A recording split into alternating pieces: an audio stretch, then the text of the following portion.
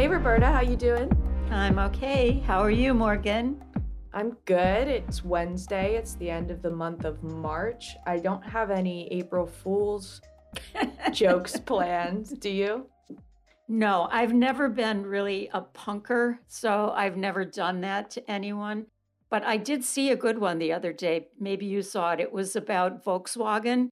The Volkswagen US announced that they're coming all electric now, and they were going to change their branding in the US to Volkswagen. Oh my God. VOLTS. That's pretty good. I bought it. I thought it was funny. And then by the end of the day, the mothership in Germany said, no, that was a practical joke. That was April Fool's joke. Oh my goodness. They're not doing that. But I thought it was great, actually. That's pretty good. Very funny. Yeah. So we've been attending a lot of virtual events lately, and they've all been pretty phenomenal. Unbelievable, and there's millions out there. I guess if there is an upside to the pandemic, it's that there's been a lot of free podcasts and free Zoom videos that have been wonderful, with really smart, good people that otherwise you wouldn't get to see and hear. It's been just a good week or a good month. I guess it spanned a while. Yeah, it feels like there's this new energy in the air, or maybe I just have more energy to in these virtual events because they've been happening left and right, but feels like there's been some really phenomenal ones that coincide with the weather becoming really nice, and so I've been loving attending them. Yeah, I think I have heard that this Zoom webinar and podcasting is going to stick around. If anything is going to stick from our habits that have changed during the pandemic, this will be it, because a lot of people have found a lot of hope and satisfaction and joy from being able to see others and hear these very good talks and listen in on conversations that they might not otherwise be able to listen to. And people are so lonely. It's so hard to be in this isolation for so long. And Zoom is relatively inexpensive. And a lot of these lectures, I think everything that I went to was free. Or YouTube. A lot of things are being now put up on YouTube. Yeah, it's definitely more, I mean, to a certain extent, people are sick of Zoom, right? But I think they're sick of Zoom where they have to participate actively and be staring at the screen. But the nice thing about these lectures is whether you're there in person or at home, you are a listener. Mhm. And you can check out or turn off your video and you can attend from home. Mhm. So, Yeah, really no, great. that's right. You can participate whatever the level is that you want to, Yeah. and it's good. Yeah. Yeah. And I think for me at least, it's going to take me a little while to get back to the same energy levels that I had to go out and be doing things, like socializing. I can't even go there yet. In my head, I'm still so isolated in my house and on the walks I take in my neighborhood. I don't go in the car anymore. I get food delivered, and I can't make the mental leap yet to being out in the world. Yeah. Yeah. No, me either. I can't imagine like scooting around town from work to a poetry workshop to a friend's house. It's just unthinkable. Yes, and for me, riding SEPTA is going to be a major hurdle. I don't want to drive the car and park, and I don't want to ride SEPTA yet. I don't believe in them yet. Sorry, Yeah. SEPTA. No, I'm But with you. yeah, Or planes or trains or anything enclosed like that. yeah, it's going to be a while. Filtration systems need to get really better, I think. Mm-hmm. Mm-hmm. And we need that herd immunity or whatever it is that we're lusting after so that we can all be together again. Yeah. Well, let's talk about some of our favorite events that we've attended. What was your favorite, Roberta? Or which one do you want to talk about first? Because it's hard to choose favorites. Oh man, yeah, I cannot choose favorites here. That's not a good question. I'll just go in chronological order. So the first one that knocked my socks off was Glenn Ligon speaking with Hilton Alls at Princeton University. This was hosted by Princeton. I believe Hilton is a writer in residence or was a writer in residence at Princeton University. There were 2,376 listeners. I love this kind of detail. Wow. They always tell you what the numbers are when they're really big numbers. And Glenn Ligon makes phenomenal work with words. He does use other materials, but he uses words as his medium. He uses stenciling and paint, coal dust, apparently, and he uses texts that he sources from James Baldwin and Richard Ellison. Is that his first name, Richard Ellison? That sounds wrong. Ralph Ellison? Yes. Yes. Ralph Ellison. Thank you. Yeah. I love the book Invisible Man. I've written many essays on it. Oh, no kidding. I would like to see one of those. Send me your best essay. Oh, man. Well, one was from AP English in high school. I can't imagine I grasped the book's weight, you know? I don't know. High school, pretty smart in high school, I bet. And his pieces are very wounded. You know, he builds up a surface and then scrapes it back and then builds it up again. And it's all words that are disappearing and appearing and ghostly and angry and in your face and bigger than you, large works. And Hilton Alls is a word crafter also, but of the written word, and truly a remarkable writer. Has been the theater critic at the New Yorker since I think 2008, but writes about, just a whole manner of things, but is very social justice engaged. They're both African American and they know each other. And this was a conversation of two people who really loved each other, liked each other as friends, and knew each other pretty well. And they had gone over this territory before, but they were very generously doing it again for a public audience that was hungry to hear them speak. And so, among other things, Hilton Alls says, and he's mostly the questioner, he says to Glenn Ligon, I'm happy and greedy to ask you things I didn't know and be helpful for young people waiting for permission to make things. Wow. Isn't that a great concept? Yes. I mean, that was how this thing started. And it's like, wow, this is amazing. This is not your usual Zoom. And then the background behind both of them was a wall of books. Just a wall of books that went up to the ceiling as far as you could see. It was just phenomenal. Anyway. I love that. I love that because I think about being a young artist and not knowing exactly what you want to make, and or not knowing what it is that it is possible to make, right? Yeah. And I think usually the second is more true. It's not that you don't have something to say, it's you don't know how to say it, and in a way that is a need for permission by being exposed and having representation of your interests and your passions. Absolutely. And, if you're in art school, even though it's been said over and over, you got to break the rules.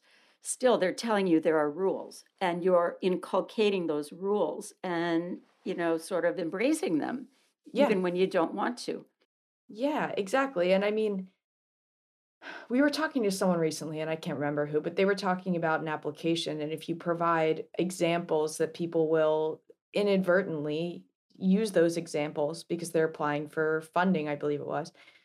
And it's also, if you provide a limited scope at all, I think you naturally start to think, well, what is outside of that? And even that can be limiting because you're still starting from that source material. The one other thing I wanted to say about this, it went on for a whole hour. They could have gone on for another 2 hours, but They had to saw it off after a point. And the other thing that I picked up that I really, really loved was when Glenn Ligon was talking about his work, and he said, I was always drawn to abstraction, and I was at a very early age drawn to art and felt that art was what I loved, and it made me a good citizen.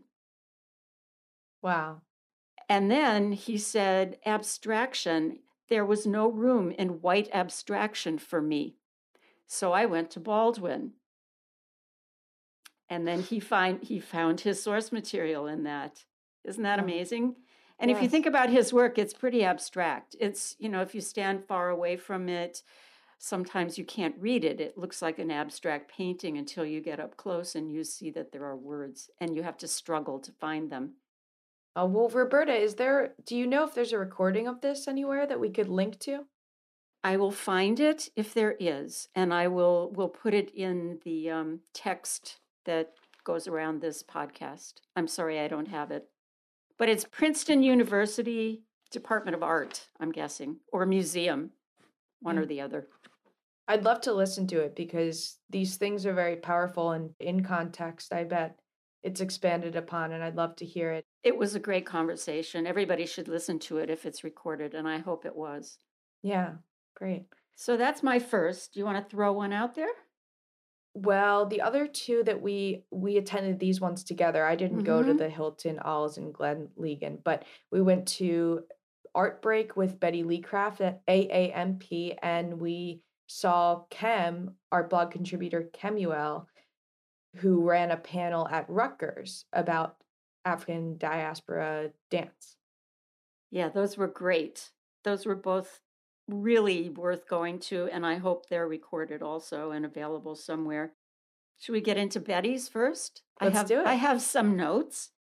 Betty was a tech at the Fabric Workshop and Museum from 1980 to 1986. Betty is a Philadelphia artist, a textiles artist, does surface design and sculptural installations, altars, beautiful stuff. Anyway, she talked about how her time at the Fabric Workshop was an artistic crossroads for her. She said before that she was making garments. That was her art. She did a lot of fabric construction of garments. And she got to work with other artists at the Fabric Workshop, and they introduced her to things like quilting. She worked with Mo Brooker and with Betty Saar, and in both cases, she was working on quilts that they made. And so she learned about putting surface design on quilts and then quilting. And if I think about Betty now, one of my favorite pieces of hers is the Kensington quilt that she made. It was made as a result of Was it Philadelphia Assembled? Yes, it's part of Philadelphia Assembled. Thank you, Morgan. And it has Kensington in the title, and I can't remember what the exact title of it is, but it's photos and maps of Kensington, and it's about the redlining and keeping out of African Americans during the 50s and 60s and ever onward from buying housing and living there. It's a very moving piece. And so the fact that she wasn't originally in the quilting zone is endearing to me. It shows a lot of flexibility and growth, which, not everybody gets off their treadmill and into a new zone. But Betty consistently throughout this talk she gave talked about new things that she was picking up and loving it. And now she does digital embroidery, for example. Yeah. So my favorite part of this talk was, apart from just hearing Betty speak after DMing with her on Instagram, she sends us like things that we should know about, and it's awesome. And it's just nice chatting with her. Apart from just hearing more about her career, her very long and impressive career, it was a webinar, so you couldn't exactly see who was in the crowd, but people were chatting. She noticed Karen Smith was in the chat, and she said, well, Karen Smith has amazing vegan pies, and it was just great. But after that talk, I went back into the Art Blog radio archives and I said, I bet that there is a podcast with Betty. And I'm sure you've told me, but I can't remember. There's so many podcasts. And there was. And the reason I knew it was Philadelphia Assembled is because she was talking about that project. The project was in its early stages when you spoke with Betty. She talked about making works that are scaled for the living space. She talked about showing in South Africa and fundraising and going to South Africa to see it, to see the show, which was surrounding Nelson Mandela. And the beadwork she saw there, the beadwork she bought there. And she got into all of these workshops that she was doing at the time, some of which were done with young women who were incarcerated. Another one was at Taller Puerto Riqueño, where she worked with students to talk about the topic of AIDS. And so she's had this really long, just amazing career that's very people and community oriented. And she was also talking about how her family has a long lineage of makers and how she credits them for becoming the maker that she is today. So deep dive on Betty recently. Yeah, no, it's good. And we love Betty. And she's absolutely worthy of every accolade she's ever gotten. She's gotten multiple leeway grants and awards here and there. Absolutely so deserving of them. Yeah, the last thing I'll say about Betty is that at her AAMP talk, she talked about collaboration and how it helped, she says, it helped me step out of my solitary person and work in a broader context. Where does my skill intersect with a filmmaker or someone else? So there, the flexibility, the openness to working with others, just the total package. There's just something so special about people who are always craving to expand what they know and to adjust their worldview, which is a tough thing to do. Yeah. And then share, share with others, with young people. Betty is, I think, big on the ancestors and the young people and connecting, the thread that flows through. Yeah. And that's really special. Mm-hmm. I mean, that's a great reminder right now. We're in this pandemic and there's a lot that's unknown about when it will end. There's some hope with vaccines, but we really don't know. And we need to just constantly be connecting in whatever ways we can each other. Absolutely true. So true. Well, Kem's panel at Rutgers was really great. I mean, let's talk about it briefly. Kem organized this panel, and it was called something along the lines of the therapeutic effects or benefits of dance for the African diaspora. They acknowledged that one of the panel conversationalists had issue with that name because she was saying that dance should be and exercise and therapy should be preventative. It should not be treating something after the fact. And how important it is to have preventative measures such as dance integrated into institutions such as higher education. I love that. I just love that. This was Beverly Pittman, who's a kinesiologist and health worker and writer, researcher. And she gave a background about this and talked about how she said they took music and physical education out of the school. And what was the response? Now we have music therapy, dance therapy, and art therapy. It's like turning it from this is beneficial to, oh, you're sick. You have to get this therapy, which I thought was so interesting. That really neatly fits in with a podcast I recently listened to, but we'll get into that later. But it was about smell therapy for people who have extended smell loss from COVID. So I'll tell you about that. But I'm glad you captured that quote. It's very poignant. Yeah, I agree. No, it was really great. So bravo to Kim for rounding this up. We had Vince Johnson in there, who was in the Rennie Harris Pure Movement, and Crystal Frazier, choreographer, also former Rennie Harris. So, and then there was India Borodino, who is a great on skates, roller skater, movement person, and Thomas DeFrance, who is a dance person, Slippage Creative for Betterment out of North Carolina. So it was a powerful panel, and they all spoke really beautifully. It was Yeah. great.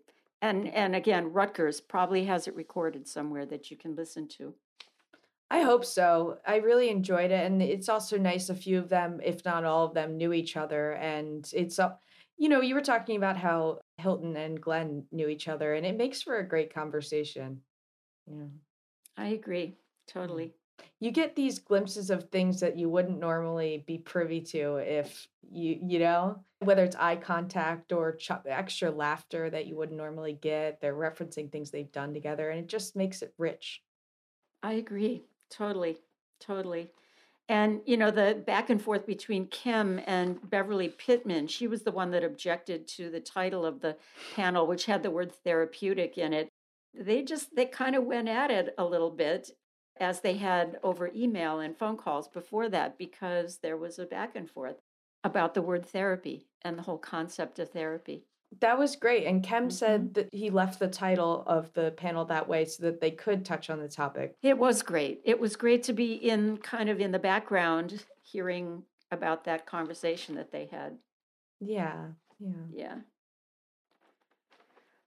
So the one final thing that I want to just talk about that I saw, should I go ahead with that? Yeah, tell me. Okay. It's the David Wojnarowicz new documentary. I can't even remember the name of it. I just saw it. It just came out, and it's very good. And you screened it from Lightbox Film I Center. screened it from Lightbox. Yes. Actually, it was amazing because there it was on our website. Thank you, Lightbox. They took a little banner ad out, and I clicked on it, and it was not a lot of money to watch it. You get 5 days to watch it. It's 2 hours and 48 minutes long, so you need 5 days to watch it. I actually rewatched part of it, and it's very well done. And it's based on David's tape journals. This was back in the cassette tape era. He dates from 1954 to 1992. I think he died of AIDS, and was an AIDS activist. Started out as a poet, had a very terrible childhood with an alcoholic father that treated the family, beat up the mother, beat up the children. David ran away a lot, spent a lot of his childhood on the streets in New York City, but found himself through words and poetry and writing. And that was his first tool as an artist, was the words. He was an amazing wordsmith and wrote and wrote, but he also tape recorded things. And so he recorded these journals on tape, and there's now an archive of everything. And he saved all of his voice messages that were left on his old voice recording machines with the telephone. So interspersed throughout the whole piece is David speaking his words, and then the voice recordings on the telephone calls of the calls that he missed. And it makes for a really you are there kind of loopy in and out narrative, which I really appreciated. It seemed to go with David's helter-skelter kind of life. He lived a non-linear life in many ways, back and forth and up and down. But I guess there was a flow through that was consistently activist and about AIDS. And, he was a deeply troubled individual, but very brilliant. He was just a genius. And I saw I'm a fan. I've read the biography that was done of him a few years back. Cynthia, I'm sorry, blanking on the name again. I didn't do my research thoroughly enough. Sorry, people. And saw his retrospective at the Whitney Museum, which Andrea Kirsch wrote about on Art Blog. I didn't write about that, but she did very movingly and said it was a must-see show, and it was absolutely stunning. The amount of work that he produced, even up to the end, and the quality of it, just knock your socks off. Yeah. Another thing that I'll add to my watch list. I'm not familiar, and I'd love to listen. I think especially what you're describing, the movie, is tough to do where you're getting these little glimpses at different Mhm. parts of people's lives, but if it's done effectively, it can be very moving. Yeah. Mhm. Yeah, it's definitely a montage and it's kind of helter-skeltery, but it does add up. It adds up to a really moving portrait of the era as well as this person. Mm, mm. Yeah, highly recommend it. That sounds great. All right, so what have you been listening to, or what are we going to talk about now, Morgan? Well, you know me. I before the pandemic, I listened to music when I worked, and I listened to podcasts when I walked sometimes. But something has switched in me, and all I've done, I think, since March, I'm serious, is listen to podcasts. And when I'm not listening to podcast, I'm either watching something or reading or whatever else. I feel that even if I'm painting, I'm watching something or listening to something. I just can't get enough of narrative right now. I think it's just I need that distraction. Oh, yeah, I know what you mean. Narrative is really important. Yeah. Just disappear into that narrative and forget about your isolation here. Yeah, and I think also, I'm from a big family and I Mm. I have always needed kind of noise. So now that we're so lonely, it's other people talking and it's nice. That's so interesting. You have your family with you in your ear the whole time, and it's a bigger family than you ever thought you would have. Yeah. Yeah, so okay, I go through my phases. I sort of find podcasts I like and I listen to a lot of them, and sometimes it's not possible because it's a news one and you don't want to listen to the news from last year, but the one that I've been listening to recently, this is my little morning routine, and when I wake up, I listen to the New York Times, The Daily. Okay, I know of it. I don't listen to it. Okay, well, it's very good.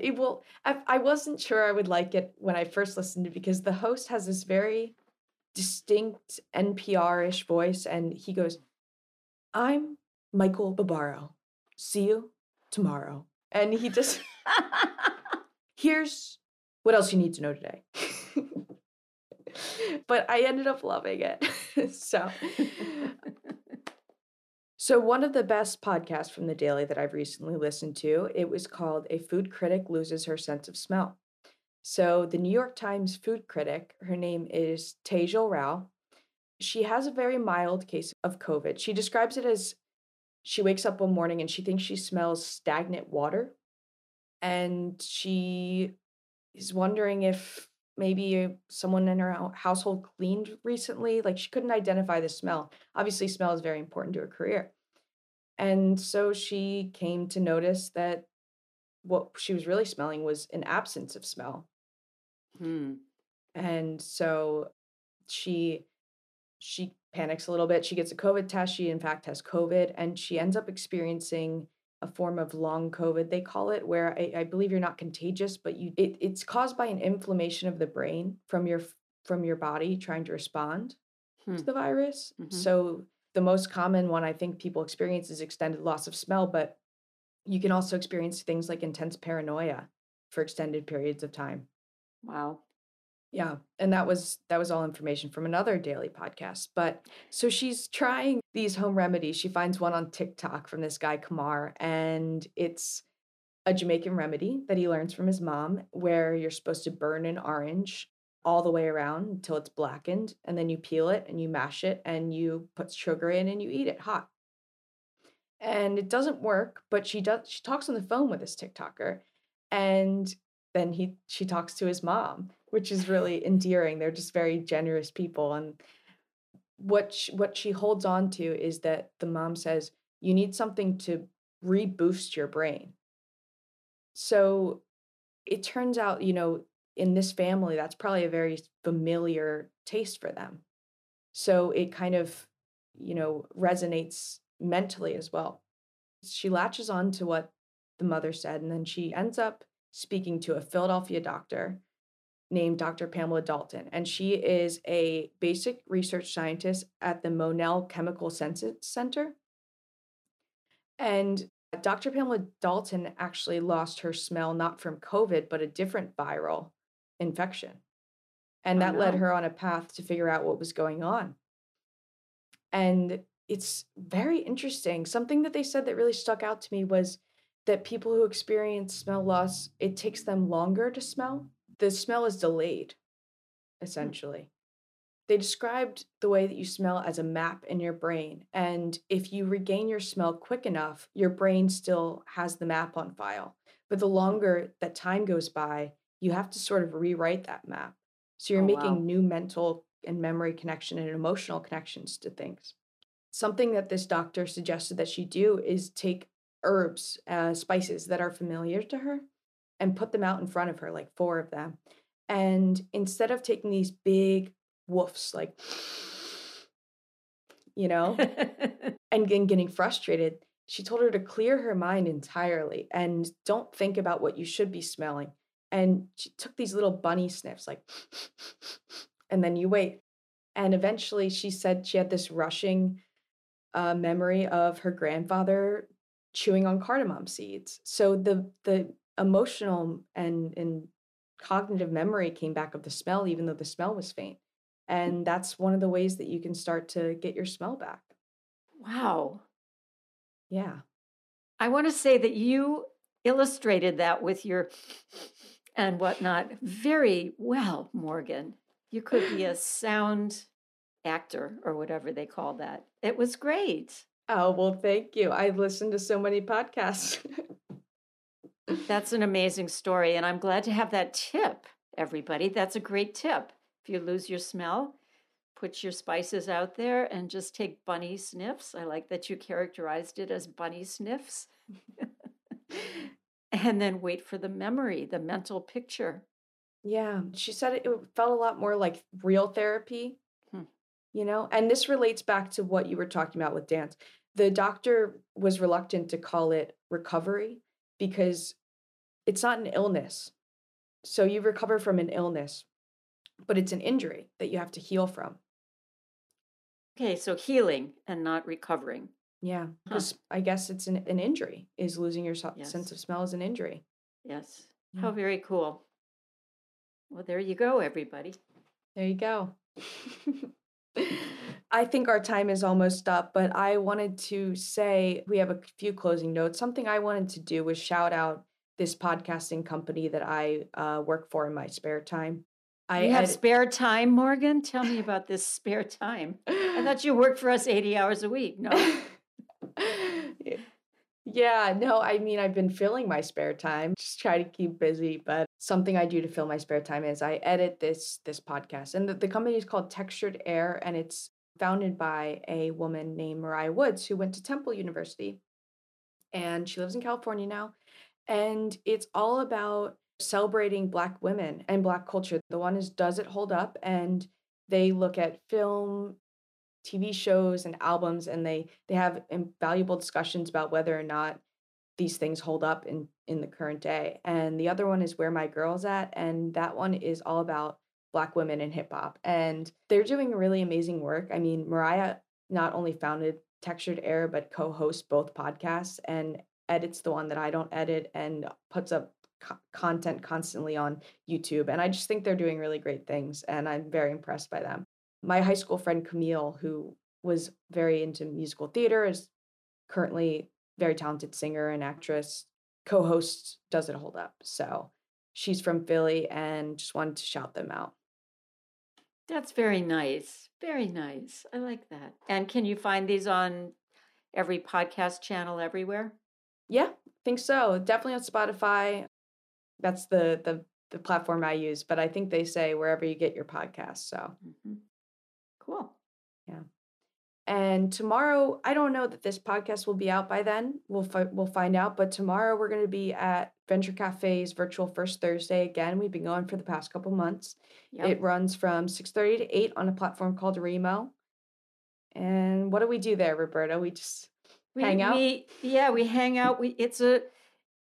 It's like going to First Friday, going gallery hopping on First Friday. There are a bunch of different tables there with galleries represented at the tables, and Artblog has a table, and you just hop around and you say, "Hi, what's going on?" And we get into these amazing conversations with people about collecting art and the price of art in Philadelphia versus New York. And it's really worthy conversation. So we'd love to see you there. Yeah. Yeah, we've had some lively conversations and even debates, and it's just been great. Mm-hmm. Yeah. No arguments, though, just debates. Yeah. Yeah. Of course. Well, I think that's our time. This has been Art Blog Radio. It's been great chatting with you, Roberta. Always, Morgan. Great chatting with you. And we'll see you again on Zoom real soon, I'm sure. Yes, I'm sure. All right. Bye-bye. Bye.